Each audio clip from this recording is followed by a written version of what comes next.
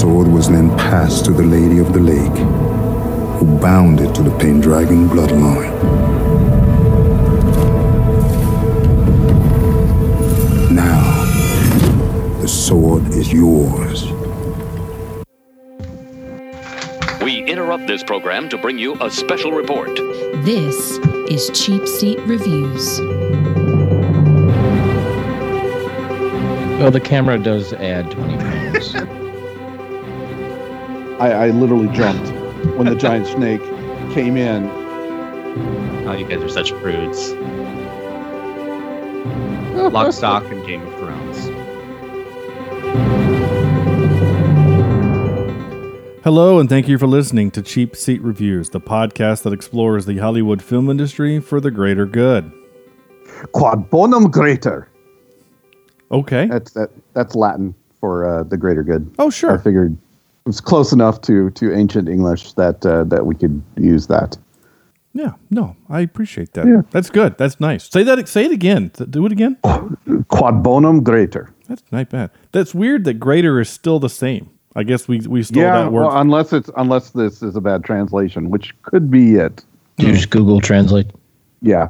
That's fine. I mean, if anyone would know, it'd be Google. It's not like you could go ask someone. This is episode 353, and tonight we're talking about King Arthur, Legend of the Sword. I am Sean Allred, and joining me tonight is Andrew. How do you get money from a Viking? Jimison. It sounds like a start of a joke. It's a really bad joke. Really bad right? joke. Yeah. Yeah. You're not. I heard you just cut their facial hair off and take it. Yeah, that usually works, I think. Yeah. I don't know. I guess we'll find out. Also, joining us, returning from a well-deserved vacation, and that is Sam. Let's see if you get this. Sam, S-O-U-S, Vector. Samsous? Samsus? Yeah, S-O-U-S, Vector. Same old ugly Sam? I don't know. What are you trying to do? You sent me a message. When you were watching this movie, you sent a message. Oh, yes. It's Rouse. Yes. So this one would be S-O-U-S. Yeah, but there was also Rouse. There were rodents of an unusual size, but also there was a snake of an unusual size. And Sean. Yes. Sean. First of all, thank you, Andrew. Thank you so much for helping me out there for a while. I appreciate it. Of course. But Sean, what I'm going to do for you, buddy, is I'm going to actually keep this little snake away from you and then send you into that room. Oh. You don't even have to worry about getting bit. You just go in there and enjoy the throne room with the rest of them. Okay. It does kind of See, feel I'm being like, really nice, right? I appreciate it. Yeah. Because no one likes snakes. It does kind of feel like that a bite from that snake. I don't think you're worrying about the venom at that point. No, oh my God. That's just my opinion, but I don't know. Oh. And Cameron, I guess I should have said, and making his Cheap Seat Reviews triumphant return, is Cameron. Killing the giant elephant still only counts as one from the Green Shirt Podcast. Well, I better kill 3 of them then, huh? Yeah. Right? Now, were they made from rock or were those real? I mean, I couldn't quite understand where these giant elephants came from. They were from the Darklands. Mordred used magic to bring them from the Darklands, just like how the mage brought the giant snake from the Darklands. I like how Sean says this like it's a fact, when no, they did not explain that anywhere in the movie. All I saw were elephants emerging from mountains and like exploding out of them. I literally think like the rock giants from Lord of the Rings or something. Did the mage's giant eagle come from the Darklands? I don't... Because that just seemed to be hanging out around her. I think that's just a regular-sized eagle, which are pretty big. Yeah. Every animal scene in this movie is oversized. Yeah. Except there's some dogs that are normal. Yeah. Well, the camera does add 20 pounds. Yeah. and apparently 25% large. Well, I mean, the snake that bites him is a regular-sized snake, too. But But I mean, maybe, I don't know. If that eagle came from the Darklands, then it's the babiest of eagles. I mean, I think you're right. Like, the Darklands seems to be the source of all the giant animals, but they never really bothered to tell you that. There is so much copied from Lord of the Rings movies in this that he couldn't have giant eagles, because then it would be just like, is this a Tolkien thing? What's going on here? Yeah. No, yeah, that's pretty accurate. So, okay. Yeah. So, yeah, this is 2017's King Arthur Legend of the Sword. If you don't know, if what we've already said has confused you, then maybe Andrew can shed some light, but I doubt it. But let's see what Andrew has to say. Robbed of his birthright, Arthur comes up the hard way in the back alleys of the city. But once he pulls the sword from the stone, he's forced to acknowledge his true legacy, whether he likes it or not. Okay. Thumbs it up. Yeah, I guess. That's actually not bad. That can work. Yeah. This is directed by Guy Ritchie, and we've seen a couple of his movies, I think, for the show. I can't remember now. Yeah. Did I? Yeah, didn't Guy Ritchie do Iron Man 2? No. Oh my gosh, I would love for him to do Iron Man 3. He didn't. No, he didn't. He's done no Marvel. He did Aladdin. He did the live action. Oh, okay, that's what I'm thinking. Okay. Did he? Yeah. Oh, yeah. For some reason, I thought Jon Favreau did that. You're right. He did Aladdin. He did the screenplay. Aladdin. 1 and 2, which has just been announced. What? There's a second Aladdin coming out? That's on IMDb. Take it with a grain of salt. Well, they're usually right. I mean, usually. I did enjoy that the Aladdin. I thought it was live fun. action. I thought it was fun as long as you didn't compare Robin Williams to Will Smith. Which is unfair to Will Smith. Or absolutely either other way. Guy Ritchie has directed such fine films as, obviously, this one. He directed The Man from U.N.C.L.E., which was the movie based on the TV show. I had a good time with it. Not the best, but it was decent. It was a good time. He did the 2 Sherlock Holmes movies, which we love. Yeah. Rock and Rolla. Let's see. Revolver. Snatch, which we did Snatch for the podcast, didn't we? Or did we not? I watched it. I don't know if we did it for the show or not. I don't think so. And also Lock, Stock, and 2 Smoking Barrels. So that's kind of what he's known for. Oh, don't forget the Madonna winner, Swept Away. And when I say winner, I think it did win some Razzies. You're right. Swept Away. Yep. I saw it here on IMDb, and my brain just skipped over it because I've never... You're doing Mr. Ritchie a favor by... Okay, so what you're that one now? He's since Legend of the Sword. Again, he directed Aladdin and then The Gentleman and Wrath of Man, and I want to see both of those because they look kind of awesome. Likewise, those ones got some good reviews. Mm-hmm. Yeah, they do. And so I like Guy Ritchie. I like his movie style. I haven't seen Lock, Stock, and 2 Smoking Barrels yet, but I loved Snatch. I thought it was so fun. And it was just ridiculous, and I loved everything about it. And I also love the 2 Sherlock Holmes movies. I really do. I think they're both really good, and I'm a fan of the Sherlock Holmes story. And well, he's got almost a frenetic style that I appreciate. Yeah, right? I think it goes beyond almost. Yeah. Well, yeah, it is very frenetic. It kind of feels like what Aaron Sorkin's brain is trying to do. Because like Aaron Sorkin's like, if Aaron Sorkin wrote an action adventure, it kind of feels like it would be like this a little bit. Guy Ritchie films like Aaron Sorkin writes. Yeah. There you go. And then imagine putting those two together. Oh my gosh. That would be awesome. The other director that kind of reminds me of Guy Ritchie, and that's Jean-Luc Besson, or Besson, however you want to pronounce it. Your boy. The guy what did like The Fifth Element and Professional. Leon the Professional, and then a bunch of shit.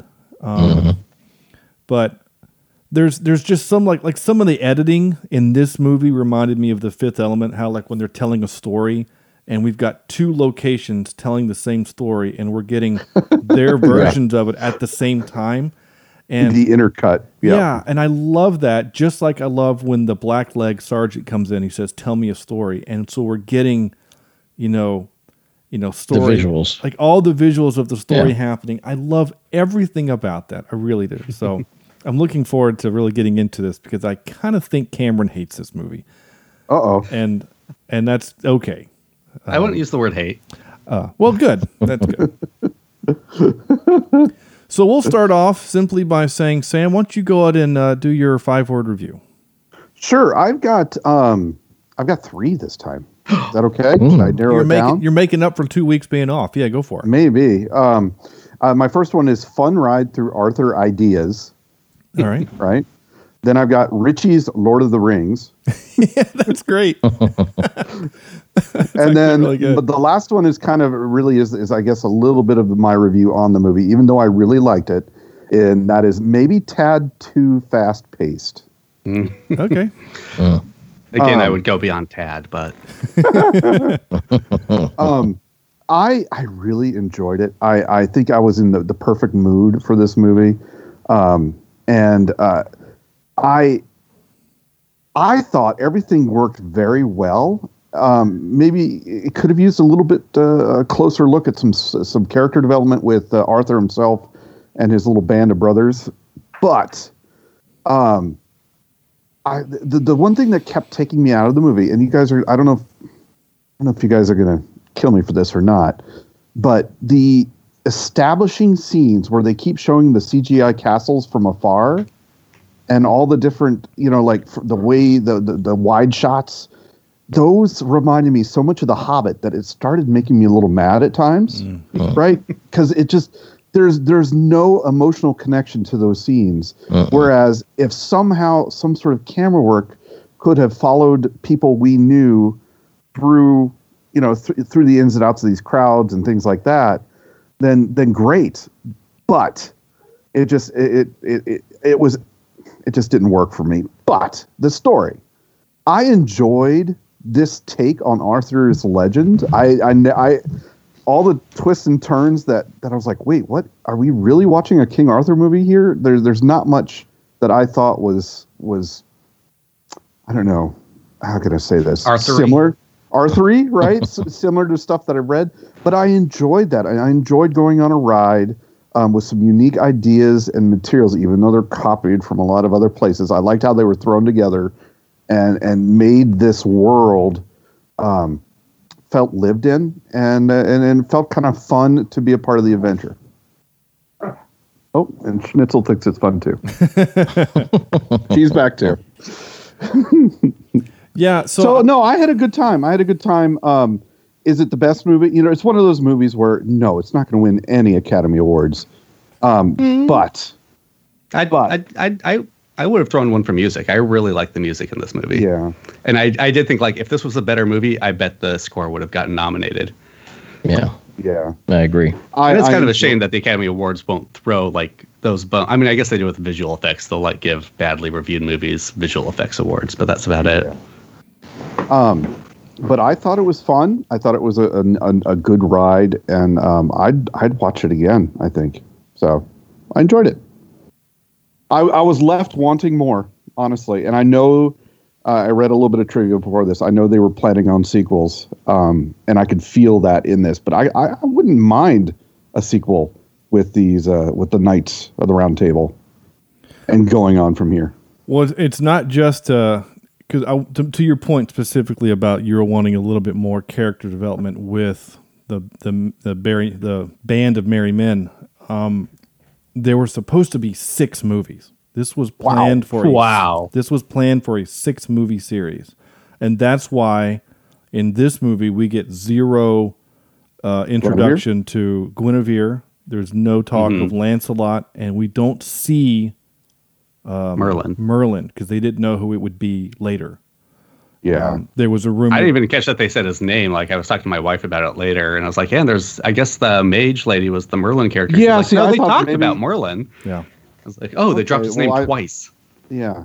Yeah. That makes a little bit more sense as to why they didn't mention those things, though, because I had it's the same issue that this is not the typical Arthur story that we know because a lot of those details were left out, but that makes sense that they're saving those for other. Yeah, I mean, and I was totally fine with that. But then like that felt there were things that they shoehorned in just because it was the Arthur story. Like I hated the Lady in the Lake stuff, and it was just such like an afterthought. And I felt like, oh well, we have like this one line of dialogue about Merlin making Excalibur and giving it to the Lady of the Lake because those are part of the Arthurian legend. So we got to shoehorn them in somehow. Do you mean the Lady of the Mud Puddle? Yeah. Well, yes, the Lady of the Mud Puddle. Yeah, you're right. The Lady of the Lake apparently is like Greek gods. Well, it's not just omnipotent, but yeah, like in Greek gods, if there's any kind of water, she can control it. So, I didn't. It didn't bother me. You're not wrong, and I did kind of like the fact that when he pulls Excalibur out of the mud, it's completely clean, which is kind of a neat little. So she could be Lady of the Coffee Cup. I guess, yeah. Yeah, Lady of the Shot Glass. Yeah, Lady of the Handkerchief. Yeah, that works. Reach in and just so. But yeah, to your point also about like Merlin, I mean, they only mentioned him and we only see a cloaked figure because they hadn't cast who it was going to be. Rumor was it was going to be Idris Elba, but they that would have been good. And they even asked him about it, and he was like, "Nope, no one's approached me about doing it." But he's like, "If they want me in their movie, then let's go." But anyway, I don't maybe. Maybe learning that thing before watching it helps or not. I don't know, but it might help shape this discussion knowing that there's going to be pieces missing from the story, the Arthur legend, because the idea was that there were going to be more of them. And this movie let's go ahead and talk about it real quick. This movie bombed at the box office. I mean, it did. I don't remember this movie. Yeah, I don't remember seeing trailers. I don't remember this movie coming out. For some reason, there was another movie like this that came out. There was a Robin Hood movie that came out kind of around the same time. Yes, that was like an updated take on Robin Hood. I think that's what has got me confused as to what I've been watching. And I genuinely wonder, I'm going to throw out one of my 5 word reviews here. Oh, yeah, go ahead. Which is King Arthur, but Robin Hood. And I do genuinely wonder if like Guy Ritchie was in the running to do the Robin Hood movie and didn't get it. And was like, well, fine, I'll just do King Arthur and make it Robin Hood. Right. Yeah. I got a lot of that too. I got a lot of Robin Hood feel. The whole second half. Yeah. Yeah. Well, I mean, we're in Sherwood Forest with the Merry Men. Plucky band of Merry Men stealing the hero's arc is straight out of Robin Hood. This is not a King Arthur arc. This is a Robin Hood arc. Right. For sure. Yeah. I mean, the biggest change from the Arthur story is that in the original Arthur story, he's living with his uncle, and he grows up not knowing who he is, but he grows up at least around knights and learning a lot of those types of things. Whereas in this case, he's a street rat. He's a street rat. Yeah. I seriously love that take on Arthur. Yeah, I absolutely. The whole first act I was with this movie. I love the idea of this politically neutral street rat kid who doesn't want to lead, who doesn't want to take sides, who just wants to take care of himself and his chosen family, and him having to learn to become King Arthur and everything that means. I thought that was a fun take, and I was with it. At first. And not only that, but you see him as a leader, right? You see him leading these people and seeing that it is in him and that he is capable of doing it. And I thought that was brilliant. And I thought, oh man, that's a perfect take of what I was expecting. Not expecting, but I like that take on it. I just do. The kind of funny part is that we got done watching, and again, I watch all these with my wife, and she looks at me and she says, "We need to watch more movies with that actor." And I said, Charlie Hunnam, and she said, "Oh yeah, he's easy on the eyes." I said, my wife said, "What are you watching this week?" I told her, and she said, "Oh, that one's on my list." I said, "This one's on your list?" And she said, "Yeah, wait till you see who's in it." And I said, "Oh, I get it." Yeah, I told my wife, I got to watch this movie for a podcast. When I watch it, she's like, maybe. And it's it's got Charlie Hunnam in it. Okay. But it's funny because we know Charlie Hunnam from the show Undeclared, the sitcom, the 2000 sitcom, where, I mean, he plays the hunk, but he's a very funny kind of character. He takes the piss out I don't think I ever lot. saw that one. And so whenever I see him in these movies now where he's playing the really cool alpha hunk, I'm like, yeah, I liked you, buddy, or when you were funny. Right. Although he does have charisma, I will say. Yeah, he does. He was a good lead in this movie, and Yeah. it's almost a shame it did bomb, because I think it could have been an interesting story going here forth with the twist that they've done on the Arthurian legends. Just that I want people to really understand what by bombed we mean. All right, so this isn't John Carter bombing, right? But yeah. John Carter lost $300 million, and Disney just said that's fine. But That's a shame. But this movie had a budget estimated of $175 million. That's a big budget movie. I mean, that's more than like Iron Man, right? I mean, just to kind of give it perspective. There's a lot of money in this movie. There it is, yeah. I mean, there's a lot of CGI. There's a lot of CGI. a lot of slow motion. There's a lot of wire work. I would bet too with him. Maybe there's CGI. I don't know, when he hits them with the sword and they go flying. But it only made worldwide $148 million total worldwide. So if you count the budget to make the movie of 175, and let's say you add in another 50 to 60 million for just marketing, or maybe not, and that's why no one went to watch it, and none of us heard of it. I remember Right? seeing the commercials for this, but Sam knows this. I'm a trailer guy. I like trailers. Yeah. I live on IMDb to watch the trailers for stuff, and I'm trying to think. In 2007, I was in my life. 2017. Thank you. Sorry. In 2017, I was post my Clemson career, and I was doing a lot of installs, and I had a lot of time on my hands, and so I probably saw the trailer for this and got really excited, and also the Robin Hood movie, which is not good either, by any standards, but I also enjoy it for what it's trying to be. Like this, I like it movie. better than this one, to be honest. Oh, yeah. I don't know if I. Like All right, it. Andrew. Let's farm our lines right now. Let's draw the line in the sand. I know Sam hasn't seen it. Have you seen it, Cameron?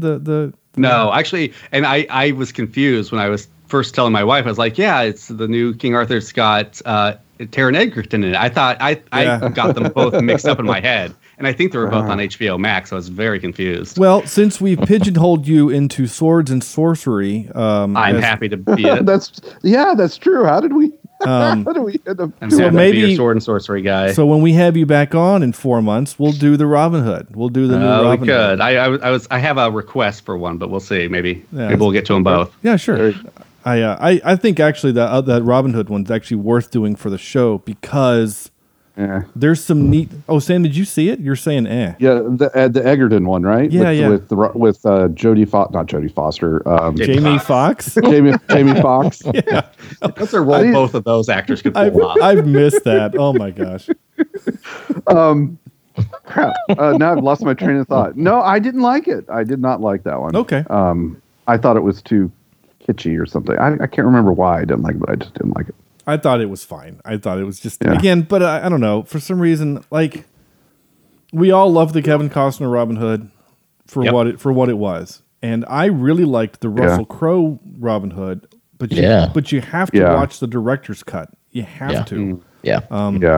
Just Good like to know. I haven't seen it yet, but I want to. if you do watch it, find a way to watch the director's cut. It's like watching the difference. And Sam knows this now. The difference between watching the theatrical cut and the director's cut of Kingdom of Heaven. Like the director's cut, it's a different movie.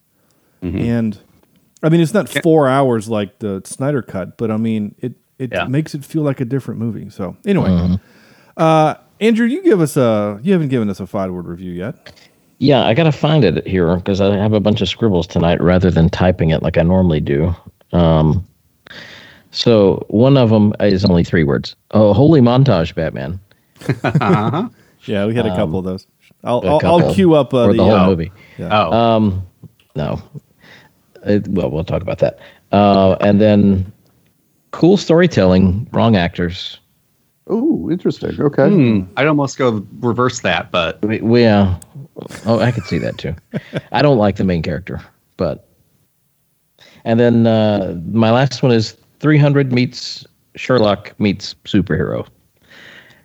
Okay. So, I just found a lot of. It's okay. It's okay. I don't love it. I feel like Guy Ritchie was trying to ride on the success of Sherlock and the way that those movies were done and the way that those stories were told. And I don't think he got it this time. With this movie, I don't think it worked. I don't know if, again, I don't know if it's the actors. I don't know if it's the storytelling itself, but it doesn't work with this movie, in my opinion. Just for me, for Sherlock, I kept comparing it to Sherlock because that's something else of his that I've seen that I am very familiar with. So, and I know it's not fair to compare necessarily, but that storytelling worked really well. And I love Sherlock, love Sherlock. It's one of my favorite movies, but it didn't work here with me. I don't know why. You think is it because in Sherlock, because it's the same idea is that he's taking a beloved story, a beloved character, and he's just putting a little bit of a spin on it. But the spin in Sherlock stayed within the realm of reality, and the spin in this one was way more fantasy. Well, but I expect fantasy with this story because it is. I mean, there's wizards and there's magic, and I'm okay with fantasy. Okay. I just don't. I know where it went wrong, Andrew, and we'll get to it. It's the second act break is where it all starts to fall apart. Yeah. I do have a few questions, and maybe we can answer them as we go along. But we had some caged kids. Did they ever get saved, or are they still in those cages? I don't know. They if talk there are. about that. Yeah. Oh, did they? Okay, yeah. Maybe I missed that. Yeah, they get saved. It's. I guess another thing we need to be aware of in this is if you're in a frantic crowd, look for the ones that are calm because they're the ones that did it. Yeah, right. Or they're the troublemakers.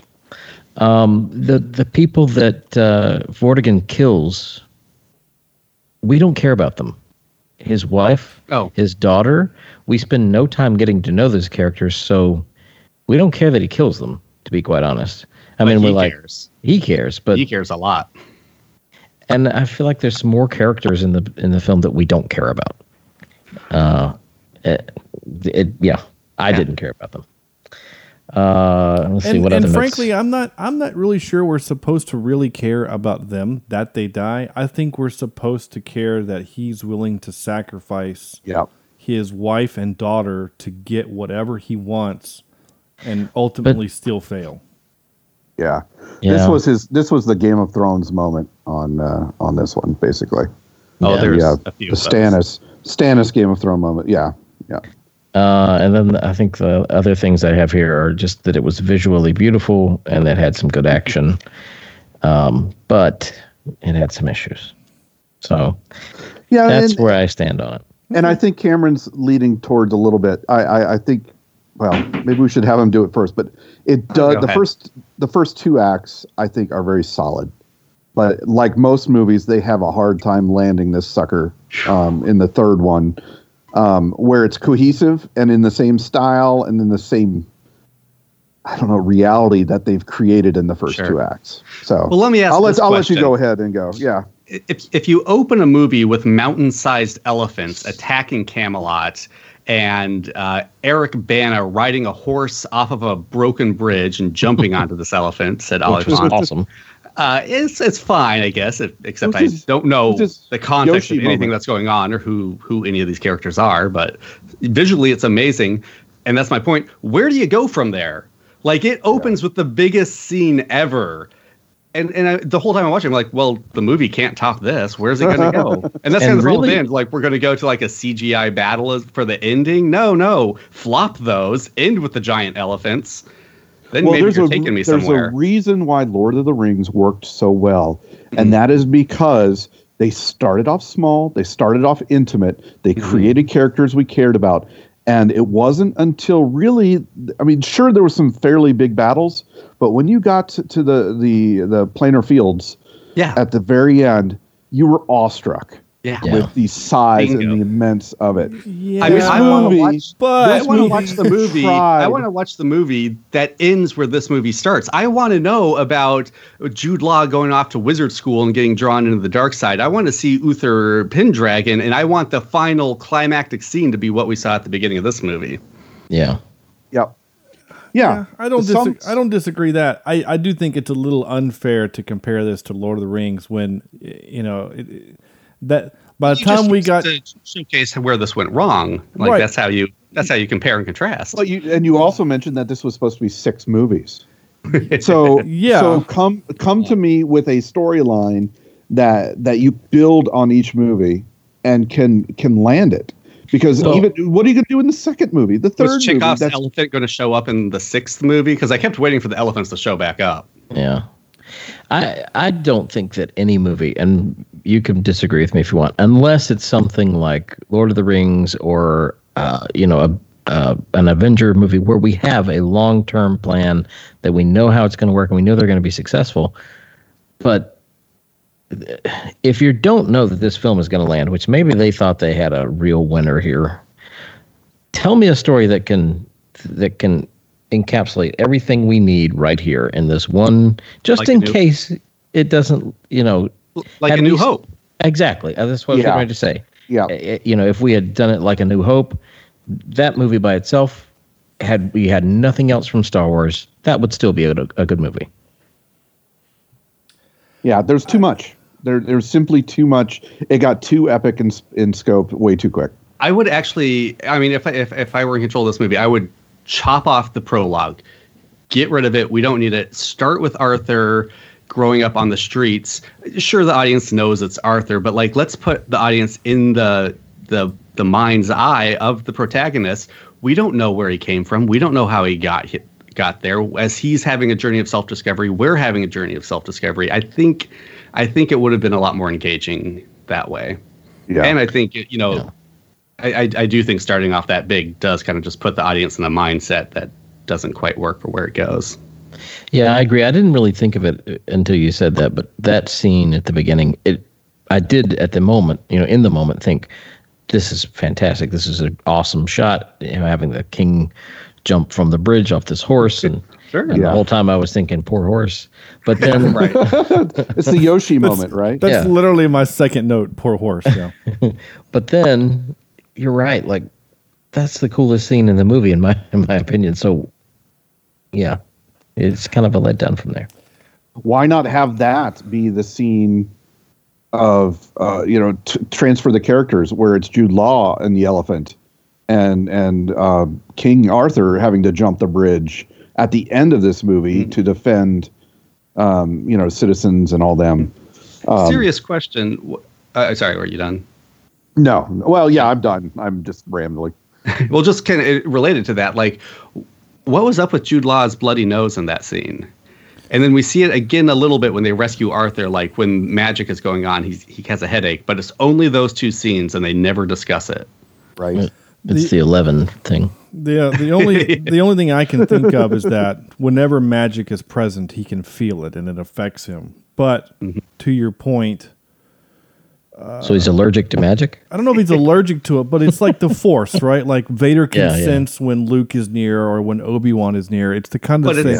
it's only those, like, he's around magic a lot in this movie. He is magic. Well, he He is didn't take magic, his Flonase. but I think it only affects him when someone else is using it. But to your point, when the giant snake attacks at the end, that she is controlling it, he should sense that that's coming because he should be affected by it. So you're not wrong. That is kind of a plot hole that they introduced a fatal flaw and then it went away. I think there was a lot on the cutting room floor in this movie. Yeah. Well, yes, because the original version of this movie was 3.5 hours long. I might enjoy that Wow. version. Yeah, I wanna might see do that. I'd like that. Yeah. There is in a the- lot of connective tissue missing in this movie, and that's part of my problem. And in the 3.5 hour cut, we are introduced to Guinevere. Oh, interesting. Oh. Who played her? I don't know. I didn't. The trivia didn't say, and Okay. she's not in the IMDb credits. Interesting that they cast her. Yeah, or maybe she's in. Again, I have the trivia. I'll read it later. But I'm debating. I'm mulling over this idea what you said about the intro, because at no point until you said it has the intro bothered me ever. I mean, when I watched this for the first time, I didn't see it in the theater, but I probably wanted to. But when I rented it, I think Redbox. I probably Redboxed this because that's what you did in 2017, and And I loved it from minute go. I liked the opening scene and how crazy and like awesome it is, because we're establishing super early, oh, okay, there's giant elephants here, and like we don't know why that they're there. We just know that they're there. Yeah. And then, you have to wait until till later in the movie when they go to the Darklands. You go, oh, that's the place where giant animals come from. Okay, that makes sense now, because otherwise, people would never exist in a world where you have elephants that large. Right. Like just randomly roaming the world, right? And it never occurred to me, but I actually am kind of intrigued by this idea that the movie starts with Arthur in the streets, and then we have to get piecemealed, because the story piecemeals the events on the bridge or on the pier. We keep getting little flashbacks of the moment, but we all kind of know what the moment is, right? The reveal isn't for us, the reveal is for Arthur. But it would have been kind of neat. I kind of like this idea of maybe we rearranging. Maybe we get some flashback of how he becomes how Vortigern becomes the king. Yeah, and how maybe when he grabs the sword and is told the story, or is finally realizes the entire story, maybe that's when we're shown what the king had to do. Yeah. To earn the sword, or did something along that something. Lines. Yeah, I don't know. The opening doesn't bother me. Literally my only two notes from the opening is, oh my God, it's going to take forever to fix that bridge. And and poor there horse. Was a lot of those bridges, by the way, in this movie. They were everywhere. Yeah. I also would have kind of wished, like when Uther used the sword in the opening, like maybe we had seen the power of the sword from, an objective viewpoint. So like he grabs the hilt with both hands, and then suddenly he kind of disappears and everyone around him falls down dead. And you're like, whoa, what kind of magic was that? And then when we see when Arthur uses it, then like, oh, that's how it works. That's cool. But like it seemed like a completely different power when Uther used it. Yeah, you're not. I mean, because we only really see him use it because when he does Skeletor. Because when he does Skeletor, yeah, right. Well, when I have the power. When he does activate it, right? We get the effect, and we see his eyes go blue, and we get the little kind of sonic boom effect. But he doesn't really do anything with it. And then until he has the sword fight with Skeletor. Yeah. But even then he loses. Well, no. In the arena, he is the first time he uses it. The arena. In George's arena when he fights. I'm not talking about Arthur. I'm talking about Uther. Oh, okay. Like the first time we see. Right. That's Skeletor. Sorry. Yeah. I'm saying like when we get the first time we see the thing. I'm agreeing with your point. Is that it feels like Arthur's ability with the sword is significantly more powerful than Uther's. Yes. Like Uther can jump across a bridge but with a horse, and then he goes into a room and kills a magician who was kind of unarmed, right? Like, didn't fight back at all. Really. You know what I'm saying? Like and then when he has his fight with Jude Law Skeletor, which is a cool fight scene, but we don't see that until later. But even then again, he still loses. Whereas Arthur, when he dual wields that thing, dual wields the wrong word, but when he double hands that thing, that the fight scene with George's, I love that. It's so beautiful to me. I know it's so frantic and it's hard to kind of understand what's happening. But totally agree. That was a nice scene, though. That was very reminiscent of Sherlock, in my opinion. We had the slow-mo segments, and then we had and then it quick speeds motion. up, and then yeah. And I'm okay with that. I liked that. I loved it. And then he just done, and everyone is just in awe of the moment. And then he just goes, "I'm going to go down the hole now." Like it's just. I love that. I love that moment. I haven't done my 5-word. Oh wow! Okay. No, it's fine. Sorry, I saw my official one, but. You still have one? Yeah. Go ahead. I did one though, so you can do yours if you want. Okay. I just wrote fantastic action, frantic Arthur legend. Yeah. All right. This is not a movie you sleep through, basically. No. Well, I think it's more than 5 words, but it is one of those movies that is just like mind-blowingly over the top, insane, crazy, and yet I was kind of bored the whole time.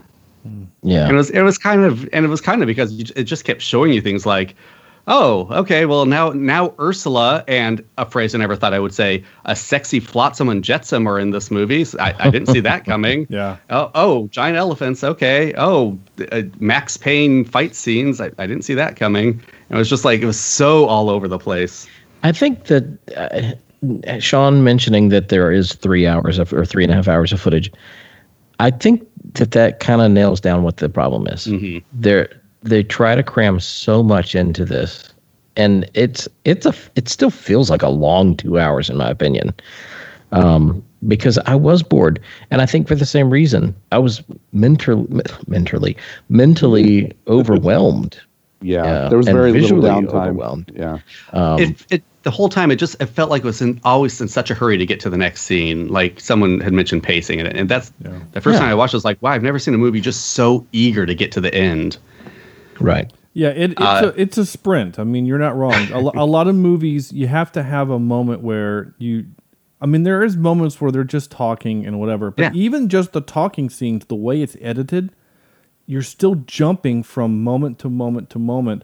Like when they're planning the assassination, right? It's not just the fact that and I love it when movies do this, right? When you explain the plan and also show us in what real time would be them executing that plan. I love it when TVs and movies do this. I really do.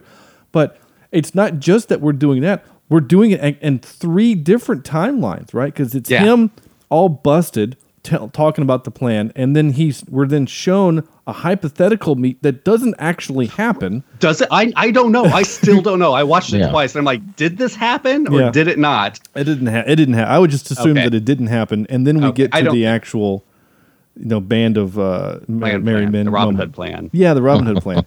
And the problem with that, I feel like, is that knowing the plan, I feel, is important because the audience needs to know when and why the plan goes awry. And if I don't know what the plan is, then there's no stakes or tension or drama when I'm watching it go wrong, because I'm like, oh, was this part of the plan or was it not? Yeah, right. Although I did enjoy surprises, like the giant snake. I literally jumped when the giant snake came in because I'm like, holy crap! I just didn't expect. But if she could have done that at any point, why the rest of the movie? Right? Couldn't they have just killed Vortigern at any point with a giant snake? Yeah, I don't know. That bothered me. That did. I was like, okay, now we're... It did feel a little bit OP, for a lack of a better word, because the other snake is just a distraction, right? That's the whole point, is to just have a distracting moment. And it just works out that he stabs Excalibur into the marble and he can't get it out. That was kind of the whole thing. But... So someone, go ahead. No, it's just you're not wrong. The snake. I mean, to Sam's point, it was kind of a jump scare almost for him. And the first time it happened to me, I laughed. I literally laughed out loud, and I was like, okay. I mean, it would be like in the same movie, I drive in with an M1A1 Abrams. That's how OP the moment was, because you can do nothing against this snake, and then the snake just leaves. You see it as an establishing shot of the castle. You see it slithering away back down the causeway, the bridge, which I assume... Hey, giant snake, we could use you still. The big bad guy's still alive. Yeah, I mean, it's also like in Lord of the Rings when they're like, hey, an undead army sure would come in handy. And they're like, well, no, I need the plot can't keep having OP characters. We need to let you go. So, I mean, the snake had a cooldown period. That's what it was. Yeah. Okay. No, I will relent to that. Where it was a fun surprise, but you're right. Give us. That's a trope, though. It's a trope. So, but show us having her call giant animals to help them elsewhere, or I know she did the horses and the dogs, but somehow control a giant animal.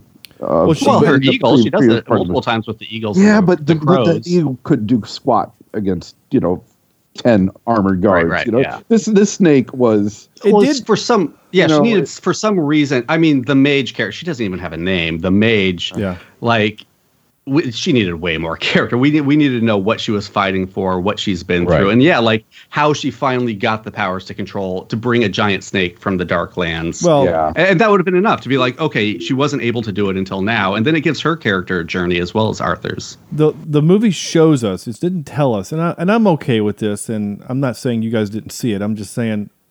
And I might not have. I don't know. She's able to control the animals that are there just with her magic. But in order to get the giant snake there, she had to do extra steps. She's putting the potion together. You see her like making the thing and scrubbing the herbs. Right. Whatever. But why couldn't they have done this 2 years ago? You're not wrong. You're not wrong in that. Or show her preparing, and in a giant mist shadow behind her, a shadow of a writhing giant snake. She needed the power of Excalibur to draw this from the Darklands or something. I don't know. Maybe. Give us I don't a know. reason. That's as good enough reason as anything. In order to open the Darklands, they needed Excalibur to open the door anyway. I'm okay with that. Personally, though, honestly, I'd like to have not had the giant snake, or have the giant animal as kind of your MacGuffin, not MacGuffin, but your OP tank at the end. I kind of want, at this point so far in the movie, Arthur has gotten by being more clever than Jude Law. He's out-clevered him the entire time. And then at the end of the movie, not the very, very end. The very end, he has his Popeye moment and then out-wills him, which I'm good with. I'm good with that fight. We've seen it 1,000 times. It's fine. He has the Popeye moment when he gets the inner strength from his dad and then is able to overcome the whatever. And I'm okay with that. But I kind of feel like there's no cleverness into him defeating the castle. You know what I'm saying? He again, 100%.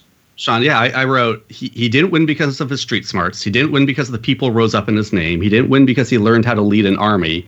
He won because of a giant snake witch and a magic sword. Yeah. Those are the reasons he was able to win it.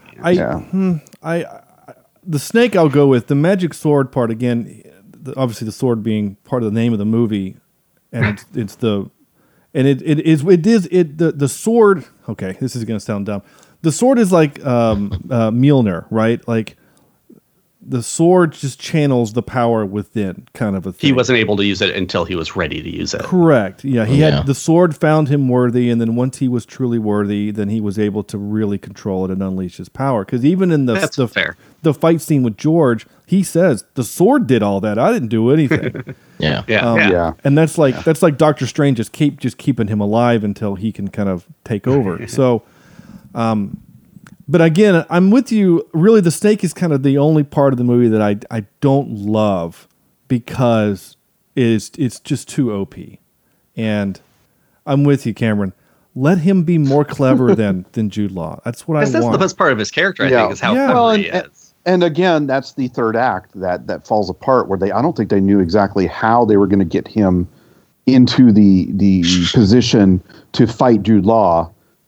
In a realistic manner, where he could be. I don't think they were clever enough to write a clever script. That was actually one of the notes that I wrote was not as clever as Sherlock, because when you think about that character, it's all cleverness, And in this one, it is not as clever as it's made out to be. I guess you could say. And for those who are arguing on their phones right now that, well, Sherlock, he has an ending, whereas in this one we're ending it in a part of the Arthur story that doesn't exist. I will remind you that Sherlock Holmes story is not part of any book. I assure you. Right. So, So we've touched on it a couple times, and it's a big part of the movie, right? Like Arthur's character arc is folded into the revelations of what happened on the pier when he was a child, right? Mm-hmm. Like we keep getting told, like, you looked away, you weren't ready to see it.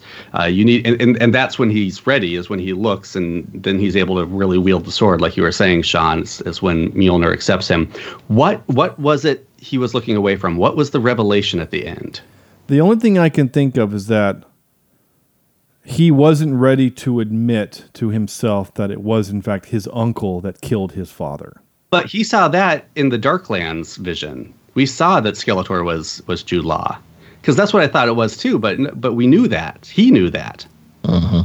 then maybe there's something that is said, right? There's a line that's said that Uther says they have a line or whatever. I can't remember what it was. There's nothing revealed. Like he grabs the sword from the air, like he starts interacting with the visions. Yeah. It's really the only difference. And then his dad is like, "You're ready," and I'm like, "Why? Why is he ready now? What happened?" Yeah.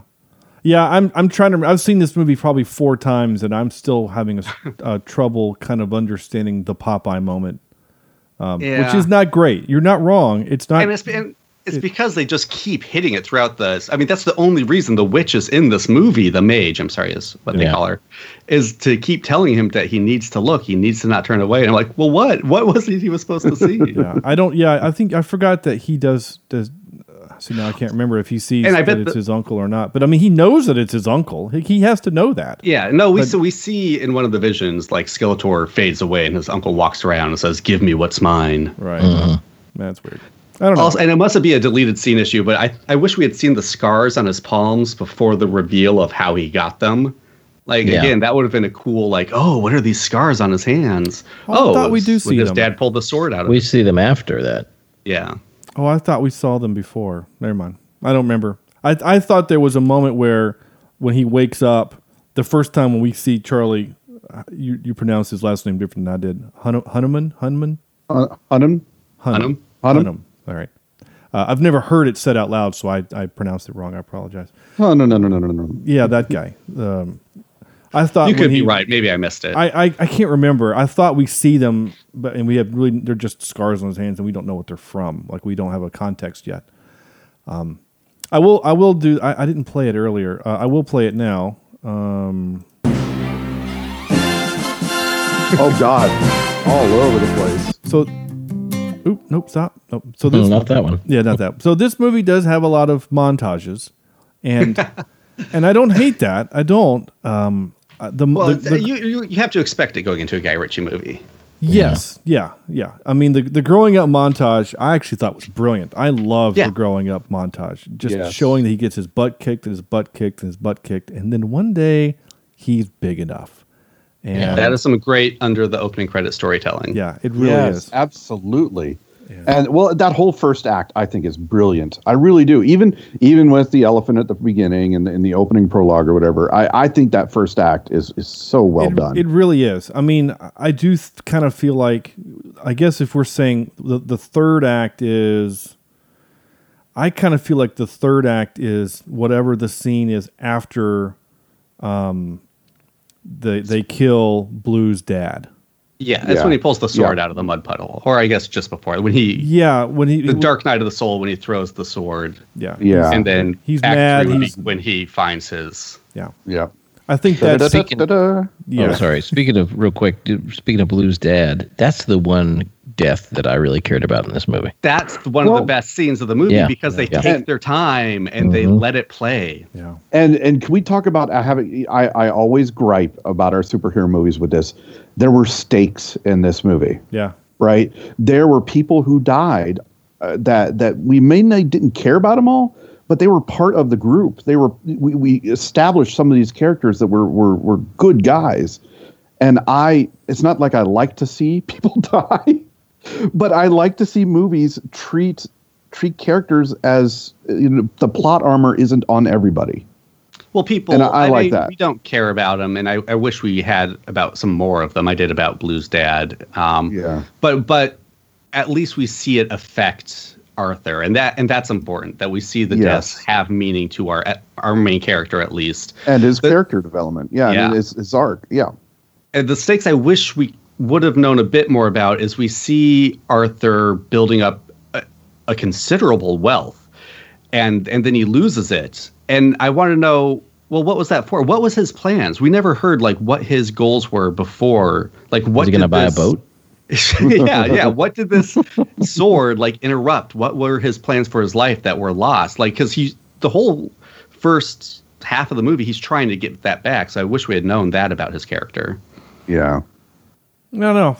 I kind of like not knowing, because then we can kind of come up with whatever we want. Like maybe at some point he buys the brothel, or he buys something or he kind of felt like he was running the I mean, he brothel kind of was Pretty much. running the brothel. You're not wrong. And all the Blacklegs knew him, and they also kind of knew not to mess with him, which I thought was kind of cool, that he had grown a reputation, even to the point that when he gets put on the barge to go take the sword, he pushes past the guy, and he's like, hey, and then his friend looks at him and goes, no. like I know who that guy is. You don't mess with that guy. He's the guy that rips beards off of Vikings. So, yeah, the guy we're talking about, Blue's dad, his name is Backlack. And Backlack. yeah, it's just Is that an insurance company? yeah. If your name isn't Percival, then you know that you're probably I did not catch all the Knights of the Round Table's name until the end with the Round Table, and I was like, Yeah. "Oh, George, of course, Kung Fu George is Sir George. That makes sense." Yeah. yeah. I But didn't catch it till then either. like Wet Stick. I mean, is he? He survived. I know he But survived. They and he revealed was- his name, right? Well, did they? I don't think. I think they knighted him at the end, and they what was his name? It was one of the knights' names. I don't remember hearing it, but I remember thinking, is his name going to be Sir Wetstick? Is that like he has to be one of the knights, right? And anyway, so I do like also how they were kind of making fun of him. Like, what is this table? Is it like a dance floor, or is it a wheel of cheese? Like, they're all kind of making fun of him for it, because we all know what. Yeah, the whole denouement I thought was pretty great with the Vikings and the Round Table, and I could tell they're setting something up, and I kind of like where it's going, and I think this movie had a ton of potential. I liked a lot of the foundation of this movie. I think we could have had a very successful prequel. Exactly that too. Yeah. Yep. And then did this movie. I mean, let's get more Eric Bana, who, by the way, is quite obviously our Star Trek connection for the movie. I wonder if they were planning a prequel, and that's why they got Bana for that role. Well, I don't know. It said I 6 guess he movies. shows up along the back. Well, I mean, but it says Flash. 6 movies. Like, maybe one of those movies is just a prequel movie. Like, it's just a movie on how we get there. Because I don't know. I don't know. Yeah. What I do know. So I want to ask you guys about what did you guys think about the Darklands? First time you watched this movie, the whole Darkland sequence. What were your thoughts? I thought this is all happening in his head, and he didn't actually go anywhere. Mm-hmm. That's what I thought, because when he's done with the Darklands, he's right back where he started. Mm-hmm. Right, with the mage and Bedivere, or whatever his name is. Mm-hmm. And because if you're going to send someone to Skull Island in a movie, you would spend more time than 45-second montage on it, right? Yeah, it almost felt like we didn't need the scene with the Badlands. So you could have done without it. I think really, truly, the main reason for the Badlands is so we can establish that there is a magical storage cupboard where there's giant animals. Because we needed, you know what I'm saying? wrong. We needed to, because it gives some kind of basis on where the elephants come from. So when you go there and you see, oh my gosh, that rat is the size of Sam's dog. Like, I love how he just throws a stick at it. yeah, never uses the sword on any of the animals. Well, he can't use the sword yet at that point, so he's Well, just lugging it behind him the whole time. But it's still a stabby thing. Like, you can still hand that thing and poke the rat with it. But Instead, he gets his git stick. He gets his git stick. Yeah, Get on out of here. That's a good Southern term right there for you. But that's what I think. I just feel like the Badlands was, we needed to have another trial for him to go through. And personally, and again, I think also it was just like, hey, let's show a bat the size of a, I don't know. Well, how much money did they spend on that 45-second montage? Because all the CG is great. It looks fantastic. Oh, those bats looked terrifying. Yeah. I wanted no part of that. And also, the montage is so frantic. We're almost surprised he lives. Sure. I mean, it's in the middle of the montage, and suddenly you see like a bat throw him to another bat, and you're like, and then all of a he's sudden, dead. And then That's a quick movie. Yeah, and then the next shot is him on top of a mountain. I'm like, how did he get out of that cave? And then there are wolves the size of horses chasing him, and I'm thinking, these. And then then the sword, and then they go away. But the Badlands, it didn't bother me. It was just it bothered me a lot. That was the moment this movie started going off the rails for me. And I'll say why. I mean, one, it's just like, yes, if you're going to send your character to Skull Island, let's spend more time than this way too frenetic montage. I had no idea what was happening the first time I watched it. It was really confusing. But more so than that, narratively, the reason he goes to the Badlands is it is the first step on his path, on his character arc. It's when, for some reason, he has to go there and put the sword on that stone, and then suddenly he sees part of the flashback, and that's when he decides, okay, maybe I'll join this resistance a little bit, right? Like that. It's a very important turn for his character, and it's told in this crazy frenetic 45-second montage, and that's where I'm just like, well, now we're just throwing the character under the bus. Like we're obviously not caring about his narrative at all. And with the montage, just so we're all understand what happened, we have the montage of the Darkland, which is immediately followed by a montage of what happened to the brothel and the rest of Londonium, which is immediately followed by a montage of a plan that never happens, which is immediately followed by a montage of the plan that does happen. Yeah, I said at the beginning that I felt like this whole movie was a montage. And maybe that's why it bothered me. And maybe that's why I think that he was trying too hard to I'm okay with some montages, but you need to throw in something between those. Yeah. Okay. So, Cameron, did we explain when you were on last time the concept of the hopping man? I feel like, or maybe I've heard it in another one of your episodes. Bless you for listening to another episode. I'll explain it again. It's fine. The hopping man is just the idea that when a movie introduces a character and then we leave them without any kind of resolution, like we don't know what happens to them, right? So, in my opinion, this movie had not one, but like 3 hopping men. So the first one, I'm looking at my notes here. So it's that black. What are they called? The black black leg. Yeah, the one that's kind of chummy with Arthur in the beginning, right? So we see him. We get we get the story of him, and they have a conversation, and then we never see him again.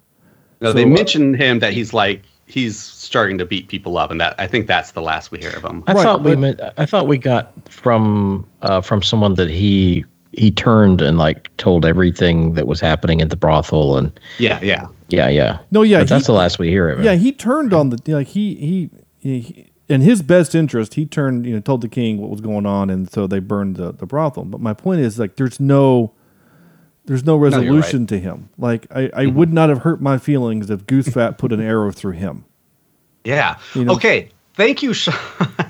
Because that whole scene, like, we've seen that character before. I forget which general that is, but it's a general that we've seen. We haven't seen him do anything bad. In fact, I kind of felt bad for him because the only scenes we see him in is he's getting yelled at by Jude Law for doing his job better. Really, the only thing we see him do bad is he is the point of contact for the overthrowing of the king. So he's... Because when Jude Law says, "Are the men ready?" and he goes, "They're all in the prologue." Okay, so he's like the you have to help me up, Stan. He's like the Jaime Lannister kind of a thing, right? Because he was the one what killed the then king that allowed Baratheon to become a thing. Yeah. It's kind of like that. Kinslayer. Yeah, the Kingslayer.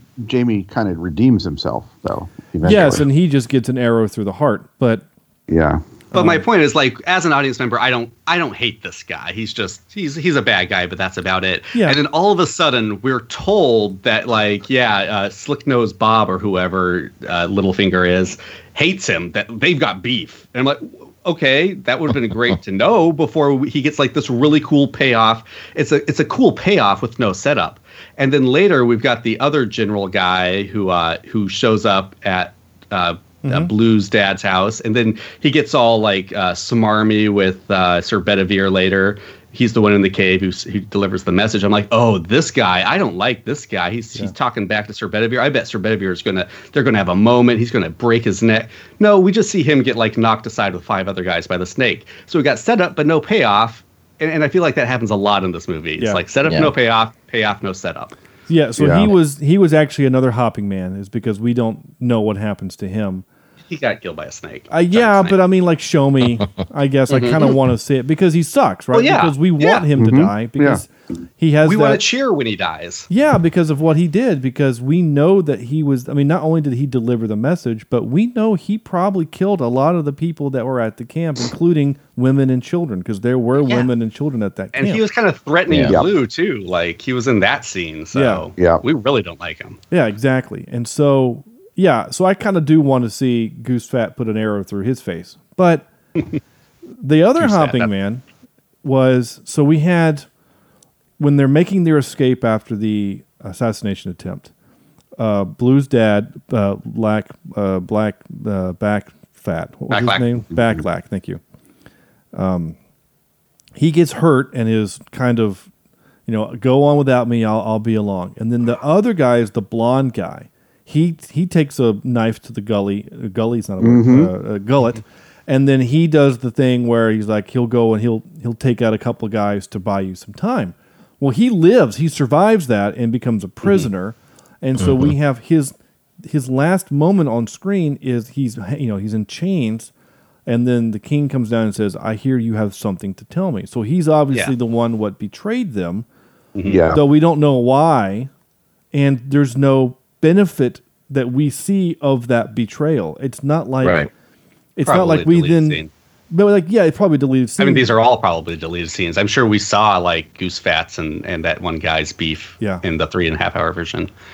Yeah, kind of along those. Oh, sorry. No, I'm just saying I would like to have seen then a moment where when Arthur is dragged into the room in chains and he looks over and sees him there as a blackleg.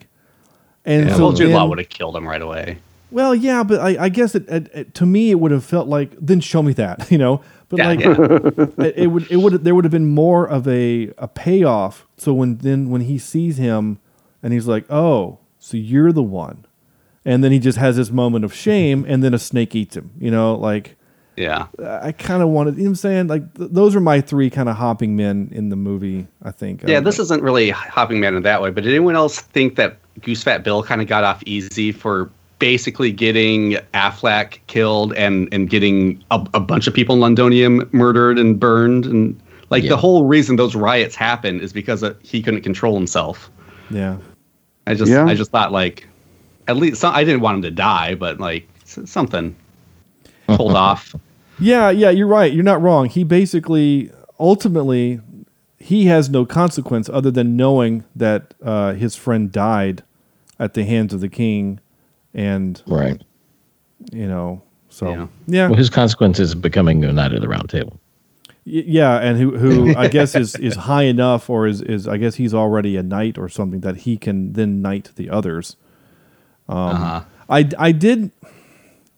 Okay. I am kind of annoyed. Annoyed is not the right word. I don't know.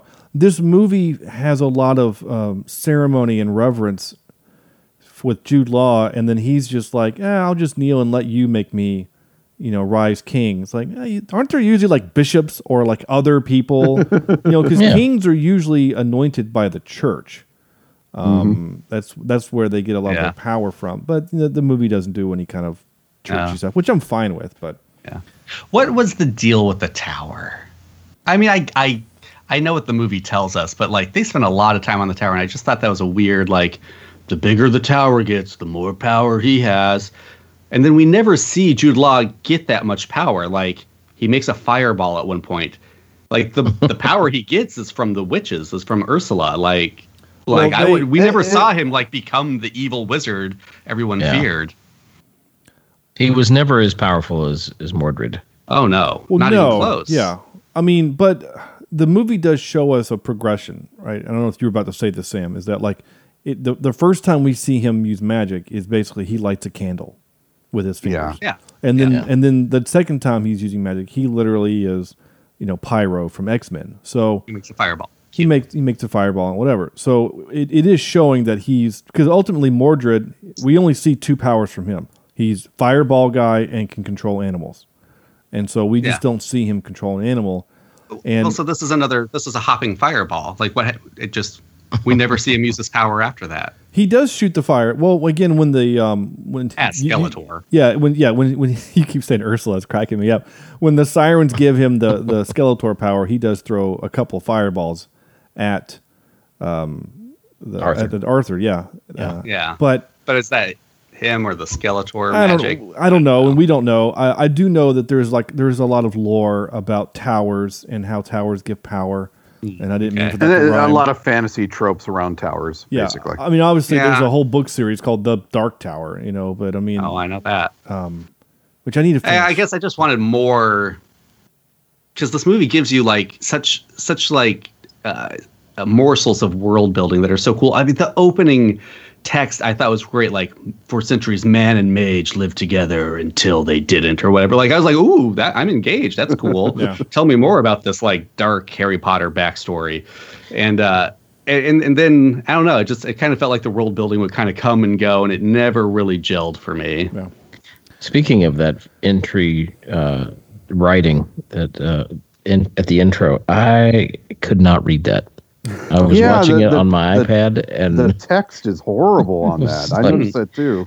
I had to go back and watch it again and pause it to try to decipher what was happening there. I had the benefit of I actually didn't watch this movie with subtitles on. I usually do, but I didn't for this one. I turned them off, but the subtitles actually subtitle the intro dialogue, which I thought was kind of funny. That it did that. Yeah. I don't know. And now that I think about it, I probably watched this movie at the volume that I would normally watch the movie. I bet you my kids probably were awake for half of it because I live in one of the kind of a house where, I mean, I know I'm in a room and a shut door, and my kids are across the hall with their door shut, and I know they can hear me. It's just we have all the laminate floor, so like sound travels like crazy in this house. Just a lot of tin cans and strings set up everywhere. Well, there's that too. It's Sounds about right. So we do need to move on to clips and things before we get too long in this podcast here. So I'm going to do some clips. I have a few, and I just love this guy's. I could listen to this guy all the time. So here we go. Now tell me a story about a girl called Lucy, a Viking called Greybeard, and some rebel graffiti dirty in these walls.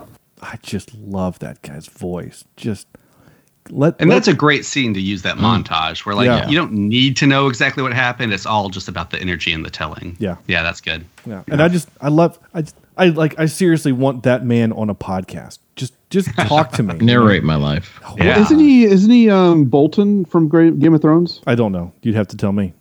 I think maybe. that's Ramsay Bolton's illegitimate dad. Yeah. I can't remember the name of him. Yeah.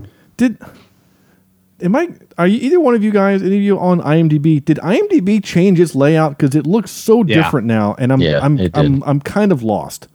Having a hard time. I usually just use Google now. The Google layout works better for me. Okay, so when you click the word cast, it gives you the normal look of the full cast. Okay, that's fine. It's fine. I don't know what his name was. Brother, no. I don't know. It doesn't matter. I'll let you figure it out. This is number 2. I've never met one of you in the flesh. I thought you'd be taller and have a beard. I love it. I love how the music stops so we get the line. Yeah. That's a good line. While we're talking about kind of their interactions there, though, just real quick, one thing I loved about this movie, and probably because we're saving it for one of the next 5, no forced romance. Like, it almost felt like they're going to set up a romance between those two. And I was like, oh, yeah, this movie does not need a love interest, a love story. No. Thank God they left that out. Having said that, the Arthur story is full of, like, great, strong female characters. And it's a shame that this movie, like, the females are only here to be sacrificed and kidnapped. That's the only reason any females are here. And to be sea witches. Background. The mage, she's kind of awesome in her own right, though. You know, she got kidnapped. She does get kidnapped. Save her. She did get kidnapped, but she also seemed weak. She just had no story. Like fragile or something. And even though she had magic, it just seemed like she could break at any point. You played World of Warcraft. That's why they called mages squishies. You know, like they have to hang in the back and let the tanks go forward. Like I'm okay with that. I never felt of her as a damsel in distress. And the woman that I mean, again, the two women that Jude Law kills, that sucks for them. And you're right; they have barely any lines, and they are just wife and daughter. They are meant to be sacrifices. They're sheep to be slaughtered, right? But and Maggie could have been an interesting character, but again, she's only there to get held captive at one point. Whoever she is, it never really explains who she is. Oh, I thought that was. He said that she was the one that represented the people. Well, yeah, is she like an ambassador or I guess like I don't know. You're not wrong. I actually at first I thought, she was like related still somehow. Like she was still part of the Pendragon family until he said like she's part of the oldest family in London. I'm like, oh, or Camelot. I'm like, oh, whatever. But in her, she does get captured, but she's also. She also takes risks and shows bravery by taking those risks. She does, but you could remove her from the story and it doesn't change anything. You are kind of right. I mean, we do get the plot being moved forward by her, so that they have the assassination attempt. I mean, you could have had anyone give that information. You're not wrong. Yeah. But having her give it, and then when the plot is found out, then when Jude Law knows that she is in fact the leak, the mole, and they kind of have their confrontation. She doesn't back down, which I think is kind of cool. Here's this, I mean, she had potential for sure. Yeah, here's this scary man who has, who can kill her with just using his, fire hands or whatever. Maybe not. Maybe he can just make her really hot and uncomfortable at that point. But I don't. Hot stone massage. Yeah, that's right. Yeah. I've got sauna powers. Yeah. I don't know.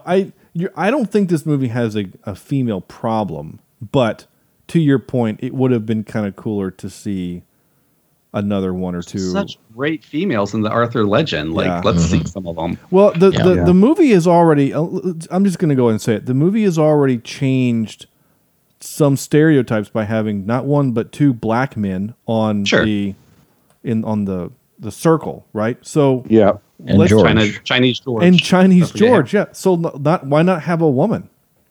Yeah, true. Why not make Percival and make that a woman? You know what I'm saying? There's a Sir Tristan, right? Tristan could also be a girl's name. Yeah. Sure. Yeah. Which I can only now think of. Sir Tristan ran away, but no, I didn't. All right. This also made me laugh. You do know I can see through this. Trees everywhere. I like that. And I love that music. That guitar is so great. Mm-hmm. I'm going to definitely dive into this soundtrack. I will say it has to be the first time I've ever heard a film scored by a dude fake whistling. Or breathing heavy. Well, that's kind of what it is. The fake whistling, is that what you think that was? Because he's not actually making the noise. Sorry, that was probably loud in your ears. But it's like a... Yeah. But he's changing the shape of his mouth to make notes. Okay. It's Lamaze. Yeah. Because Arnold Schwarzenegger from Junior did the... And there's also... And I actually listened to a little bit of that without action and exploding arrows and stuff. And there's a couple of moments where whoever's doing that actually kind of hits his cheeks, so you get that... I don't know if you can hear that at mic. That hollow sound. He does it a couple times. It's kind of neat. But it's also a little weird when you don't hear it, when you hear it out of context of the movie. You know what I'm saying? Like, I just had it playing. It's a little weird. It's a little ASMR. Your wife came in and was like, "What are you watching, honey?" Yeah. Why am I listening to this man breathing really heavy for the last 5 minutes? Yeah.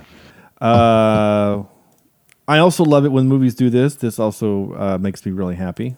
In order for him to control Excalibur, he needs to go to the Darklands. That's not happening. Welcome to the Darklands. I love that. I think that's great. And movies do that a lot, and I love it every time. I made reference to this earlier. I liked when he says this. I'm going down the hole now. Yeah, it's going down the hole. And my last one is about snakes. I don't like snakes. No one likes snakes. Just like that. No one likes snakes. And then I wanted to, if I had time, I would have put the clip in at the end of in Indiana Jones, where he's like, "Why did it have to be snakes?" or something like that. I hate snakes, Jock, or whatever he says when he's in the airplane. That was a weird sequence too. Like, so it took me a while to figure out that like the snake venom protected him from the big snake later. Like that was the second watch. So I was like, oh, that's what she was talking about, would protect him. And like it felt like I just want a cool scene of him hallucinating as he walks into the castle, because the hallucinations never come into play. It's just some fun visuals while he's walking in. Yeah. And there's no reason the snake would have been a danger to him. She's controlling the giant snake. So like, yeah, that's again, the audience wouldn't have questioned it. Stuff that we don't need. Yeah. Yeah. I was a little confused by that too, because I thought if she's controlling the snake, then like or is that control only limited to like direction? I can point you, I can force you to go into the door, but once you're in there, you're on your own, kind of a thing. I don't know. Sure, their eyes switch places. It kind of makes you feel like she's controlling him completely. Yeah, I thought so too. But anyway, and that was a massive snake, though. I know we've probably spent more time on this snake than they did, editing it. Yeah, that's true. We're in the writing room. Yeah. I mean, it does kind of feel like we've mentioned this before, like. When writers they get to a point where like, we need a way to get him out of this thing. Oh, I don't know, we'll do Sky Pirates like in Stardust. It just kind of feels like, okay, we've got him in the room. How do we get him out of the room? And the king has to go back to the Mage Tower. We'll drop a tank inside the plane. Okay. So you didn't want to play the line of the one F-bomb of the movie? I didn't play that. And where would you guys have put the one F-bomb in this? Because I felt like that was a really weird choice to use your one PG-13 I wouldn't have used it. I wouldn't either. I thought it was out of place. For that time and that, I just didn't. Yeah, I agree. It wasn't quite. I think they could have found a fun place for it, but there it just felt like, honestly, say bloody or say something. Say something. You can still do angry acting without that. I mean, in a movie with giant elephants and snakes and hawks and things, that is the one part of the movie that took me out of the movie. I went, oh, okay. Like, you know what I'm saying? Like, I would have hated it if they would have used it in Sherlock Holmes too, Yeah. So I just don't. Anyway. That word is lazy writing. That's all I got to say. I think you guys are such prudes.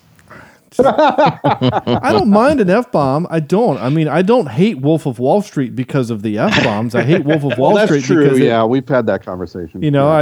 So I just anyway, time for this. And now for some more bad news. Ready? I already mentioned the 6 films, so I'll mention this one. Charlie Hunnam lost 20 pounds for the last season of Sons of Anarchy. During auditions, director Guy Ritchie was very bothered by his look. Though he liked his performance, he asked him 4 times during the process about his poor physique. Hunnam said that Ritchie brought it up for the 4th time, and he told Ritchie, "Look, dude, you keep bringing this up, the physicality.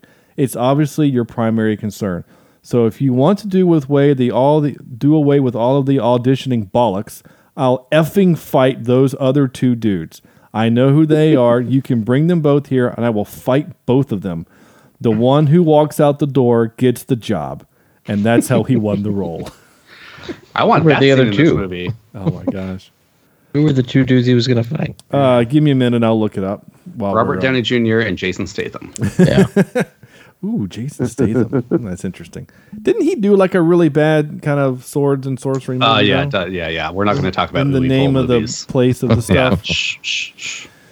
This film was pitched to the studio and to the actors as Lord of the Rings meets Guy Ritchie's Snatch. Charlie Hunnam said that description sold him on the movie, saying, "That's a film I want to see." And we mentioned earlier about losing of the money. Here's the exact number. This movie lost Warner Brothers $153 million. Oh, my God. Oh, man. That's a chunk of change. It is. But, I have to say, I think this movie split into 6 episodes could have been pretty cool. Could have been pretty awesome. With all that they're doing and all that they have, there's enough. There's at least 5 cliffhangers that you could end on to make this a really watchable event network, Netflix or HBO Max series. It's so interesting that you say that, Sam. I was saving this for my review or my rating, but yeah. So I enjoyed this movie much more the second time I watched it. I'll admit that, and I think part of that is because I watched it in like 30-minute chunks, and that like any kind of 30 minutes is kind of a fun ride of this movie, but when you put it all together, it was just too disjointed for me to really enjoy. But I 100% agree. I think it could have really worked as like a mini series or a season long thing. So to answer your question, Andrew, the other two actors that were for the role, one was Henry Cavill, and the other was Jai Courtney. Oh, wow. Okay. Yeah, I don't know who that is. For this, Sam, you remember seeing Jack Reacher? Yes, he was the henchman, the main henchman, not the old dude, but the guy that worked for the old dude. He was like Bruce Campbell's son in one of the Die Hards, one of the late Die Hards, right? It wasn't Bruce Campbell, but yes. Sorry, Bruce Willis. The other Bruce. You pulled a Sam. Yeah, he was Bruce Willis' son in Die Hard, the fourth one. He was Boomerang in the Suicide Squad. He's in the Divergent series. He was Kyle Reese in Terminator Genesis. I mean, he's in a bunch of stuff. He was in Alita Battle Angel. Oh, was he? Yeah. So anyway, he's a dude. He's in a bunch of stuff, but I think I can't see because when I posted on Twitter that we were doing this, one of our podcast friends who is English, he responded in basically saying, an Arthur that's Cockney, is very different, than the proper British that we're kind of used to hearing. And I think Henry Cavill would have played it that way, would have played it way more straight. And I think he would have been a bigger name and maybe have drawn more people to the film, but I don't think I would have enjoyed it. Especially in 2017, coming off of Man of Steel and Man from U.N.C.L.E. He was in both of those things. So anyway, time for this. Excuse me while I whip this out. We posted on Twitter one thing, and we changed it before we hit record, and I haven't had a chance to post on Twitter, so we will have no Twitter interaction tonight. I'm sorry, Jesse and the rest. So we changed it to I'm referring it as legendary weapons. And because this movie is about both King Arthur and the sword itself, so we're going to do legendary weapons, and we're kind of keeping it, I think, probably to melee weapons. I don't know if someone picked a gun, but I chose kind of melee kind of things that you hold in your hand. So, like Iron Man's armor does not count in my opinion, but that's just me. Cameron, I'll let you go first. No.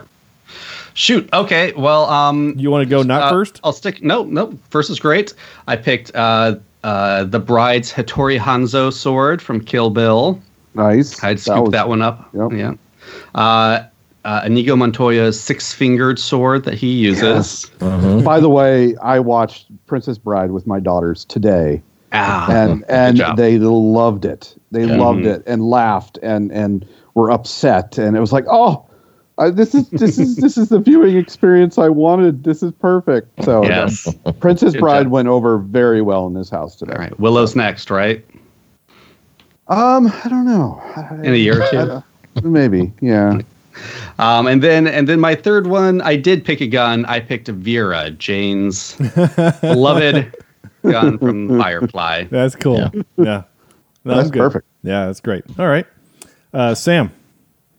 All right. Okay, I have got the I spelt this hard. Mjolnir. Meow. Thor's hammer, of course. I've got the Six Stick from Minority Report because I think that would be just a whole heck of a lot of fun. And then, what kind of Star Wars fan would I be if I didn't put a lightsaber? Sure. As my number one. Yeah. No, I get you. So, yep. I'll go next. I would so go up behind Opie when he wasn't looking and hit him with a Six Stick. No, I know you would. I know you absolutely would. And I would do my best to just barf all over you. That's hysterical. So my honorable mention. So I didn't do anything from Star Trek because really the only thing from Star Trek is a bat'leth, and frankly, I don't really want one of those. But my honorable mention was Sting, which was the sword that. That glowed when. Lord of the Rings. Yeah. My number 3 was Stormbreaker from. Ooh, interesting. Okay. Yeah, the big axe. I like a big axe. Oh yeah. I just like. And we see how that one gets made. Yeah, Yes. true. Just the fact that that it's Groot. And it's part of Groot. Yeah, I think That's there's pretty some coolness there. My number 2 is I specifically said Luke's lightsaber, which is also the handle of the lightsaber lamp that I have sitting next to me. And my number 1, not truly a melee, but it was used as a melee. But there's also some magical components, and that's Gandalf's staff. Okay. Yeah. Okay. Yeah. All right, You shall Andrew, not pass. Yeah. blow us away with your wonderful selections as you always do. Well, I didn't choose a lot of melee weapons.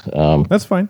And I apologize for that. But I was thinking of my favorite weapons, and I only found one that was a melee weapon, and that was a leg bone from Bone Tomahawk. Yeah. And it's funny because, and I thought of that because when I did my search for weapons in my spreadsheet, we've used weird weapons twice, and the one was for Bone Tomahawk for that reason. Yeah. Wow. I skipped my honorable mention. I'm sorry. My honorable mention was the leg gun from the Hopping Man. Yeah. Okay. From our Hopping Man. Not from what you were Dark thinking about, Man or Jesse. Dark Planet Terror. Yeah, not Planet Terror, but from Dark Man. Yeah. Yeah. Not nearly as cool as the one from Planet Terror, but yes. Yeah. Okay, so number 3 was my leg bone from Bone Tomahawk. Number 2, the Green Lantern ring. Oh, sure. Okay, yeah. Then it could be any weapon. Yeah, and then number 1, the Elder Wand from Harry Potter. Oh, geez, okay. yeah. You went Harry Potter route. Okay. Surprised you didn't just go with the whole Deathly Hallows for all 3. Yeah, I could have. My honorable mention, because it wasn't a single weapon but a model, was the ZF-1 from The Fifth Element. I love that. It looks like an egg, and then Yeah. a real warrior would have asked about the little red button on the bottom of the gun. My favorite. See, Cam, like you and I are kindred spirits because Sam does not like that movie. I don't. I thought me and Sam were kindred spirits because of our Willow love, but apparently not. Oh, I love Willow too, but You love Willow too. of course I do. But yeah, we did the Fifth Element, I think, as a watch along, right? Yeah, that was a lot of fun. Yeah, and Sam was just like, "When is this movie over?" Yeah. You didn't. Hate I don't know why. You didn't hate it, but you didn't like it like the rest of us do. I could pass it. Have you only seen it the one time? I've seen it a few times now. Oh, okay. So Speaking of, you can actually get your vaccination card. You can get a multi-pass holder. What? Yeah, you can. Yeah, I saw it on Etsy. I've seen some 3D printing multi-pass that I could do. Yeah. Still waiting for my on-air light. Okay, time for this. Wait, what's supposed to happen? This is where we give this movie a score from 0 to 10. I have a pretty good feeling that these numbers are going to be nowhere near each other. We're going to be all over the place tonight. Yeah. By chance, Sam, did you watch Birds of Prey or Hancock? Would you have scores you want to add to those by any chance? If you don't, let's talk about I've seen both of them. It's been a while for Hancock, but Birds of Prey I enjoyed. I would have given him probably a 7.2. All right, that's good. I don't know where everybody else was. Andrew was a 6. Lady Juan was an 8. I was a 6.2. So you're right there, kind of in the middle. Yeah. And then Hancock, I really can't score. It's been too long since I've seen it, and I listened to you guys talk about it, and I've got a better vision in my mind than what you guys were talking about. So I'd have to see it again to see. That's fair. That's fine. That's fine. Yeah, we don't have to worry about that. I gave it a 7. No. The rest of the guys gave it a 5. So Andrew, for King Arthur, Legend of the Sword. Yeah, like I said, it's okay. It's not the best version of King Arthur that I've ever seen on film, but I'm going to give it a 5.8 out of 10. I think IMDb puts it somewhere in the high 6 range, 6.7 or 6.8. Yeah, with almost 200,000 votes. Yeah. Yeah. So I'm a little bit below that, but it's okay. I can sleep with that. I'm sure you can.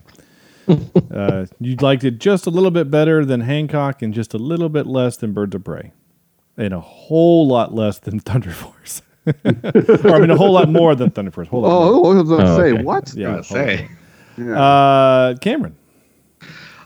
Sure. Yeah. Like I said, I think it's got a lot of potential, but I do feel that maybe a lot of cutting it down from the 3.5 hours just bungled it, and anything that has everything that goes on in this movie and makes it boring for me it's not great. I'm going to give it a 4.5. I don't think I would seek it out to watch it again. Okay. Oh, wow. So it's going to go under 5. That's fine. Sam.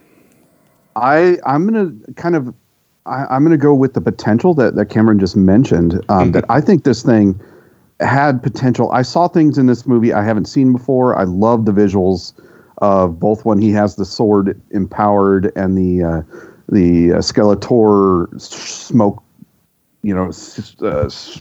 fire monster thing that he was.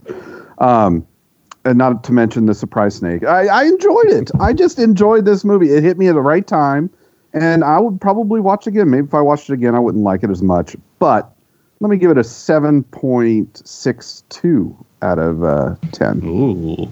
All right. I liked it. Yeah, so I like this movie a lot too.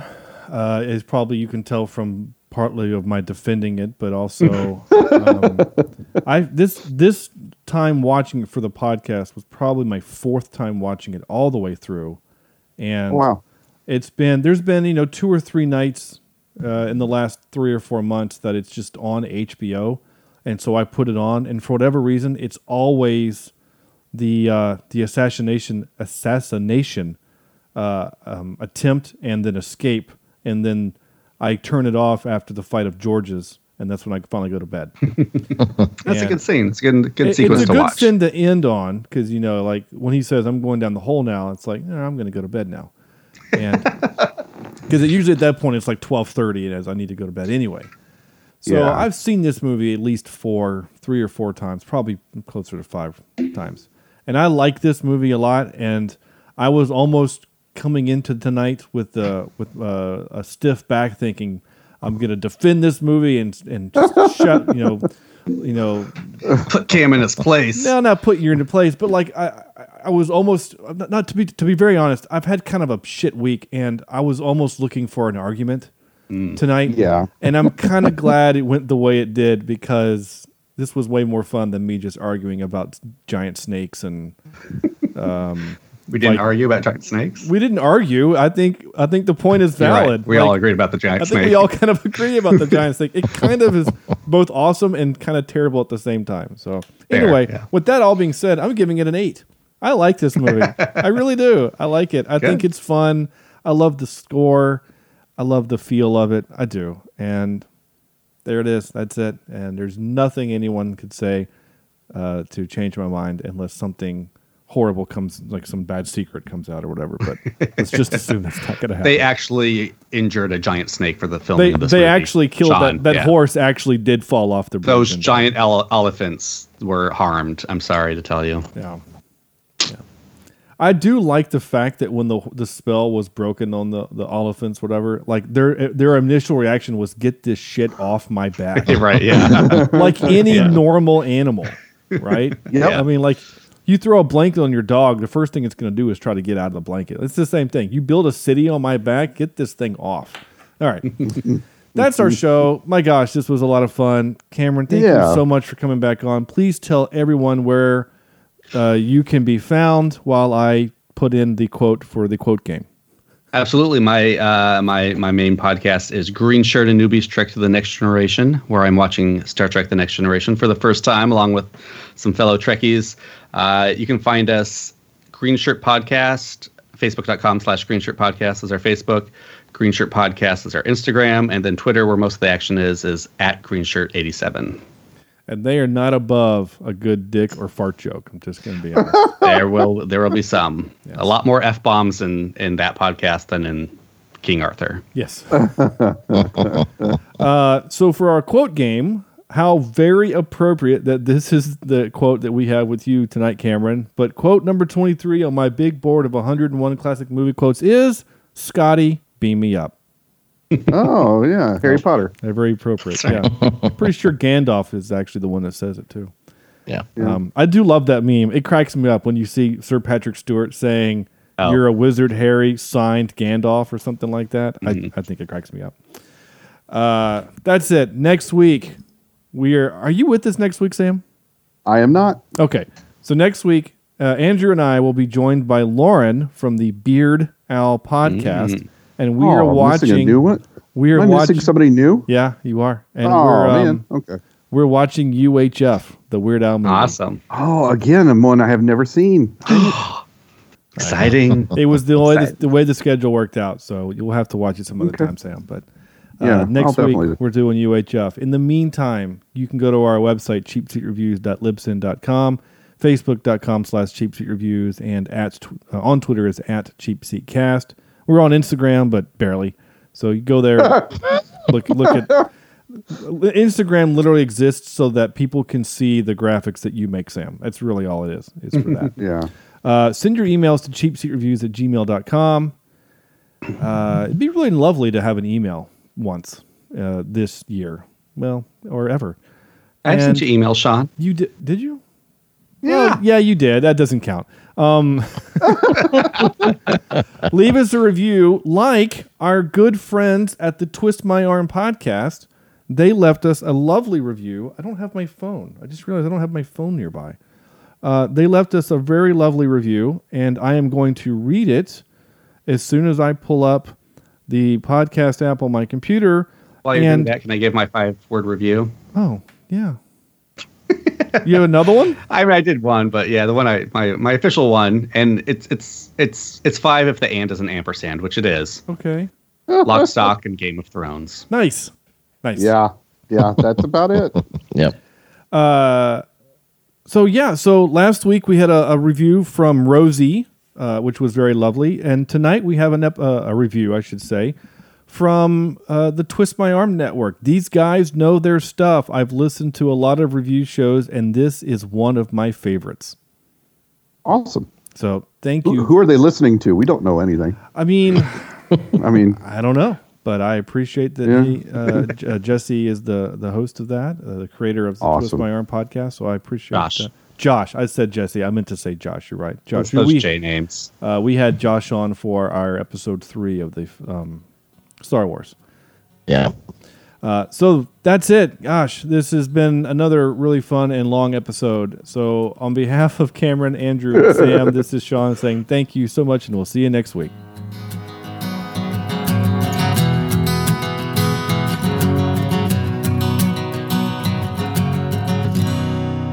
This is Cheap Seat Reviews.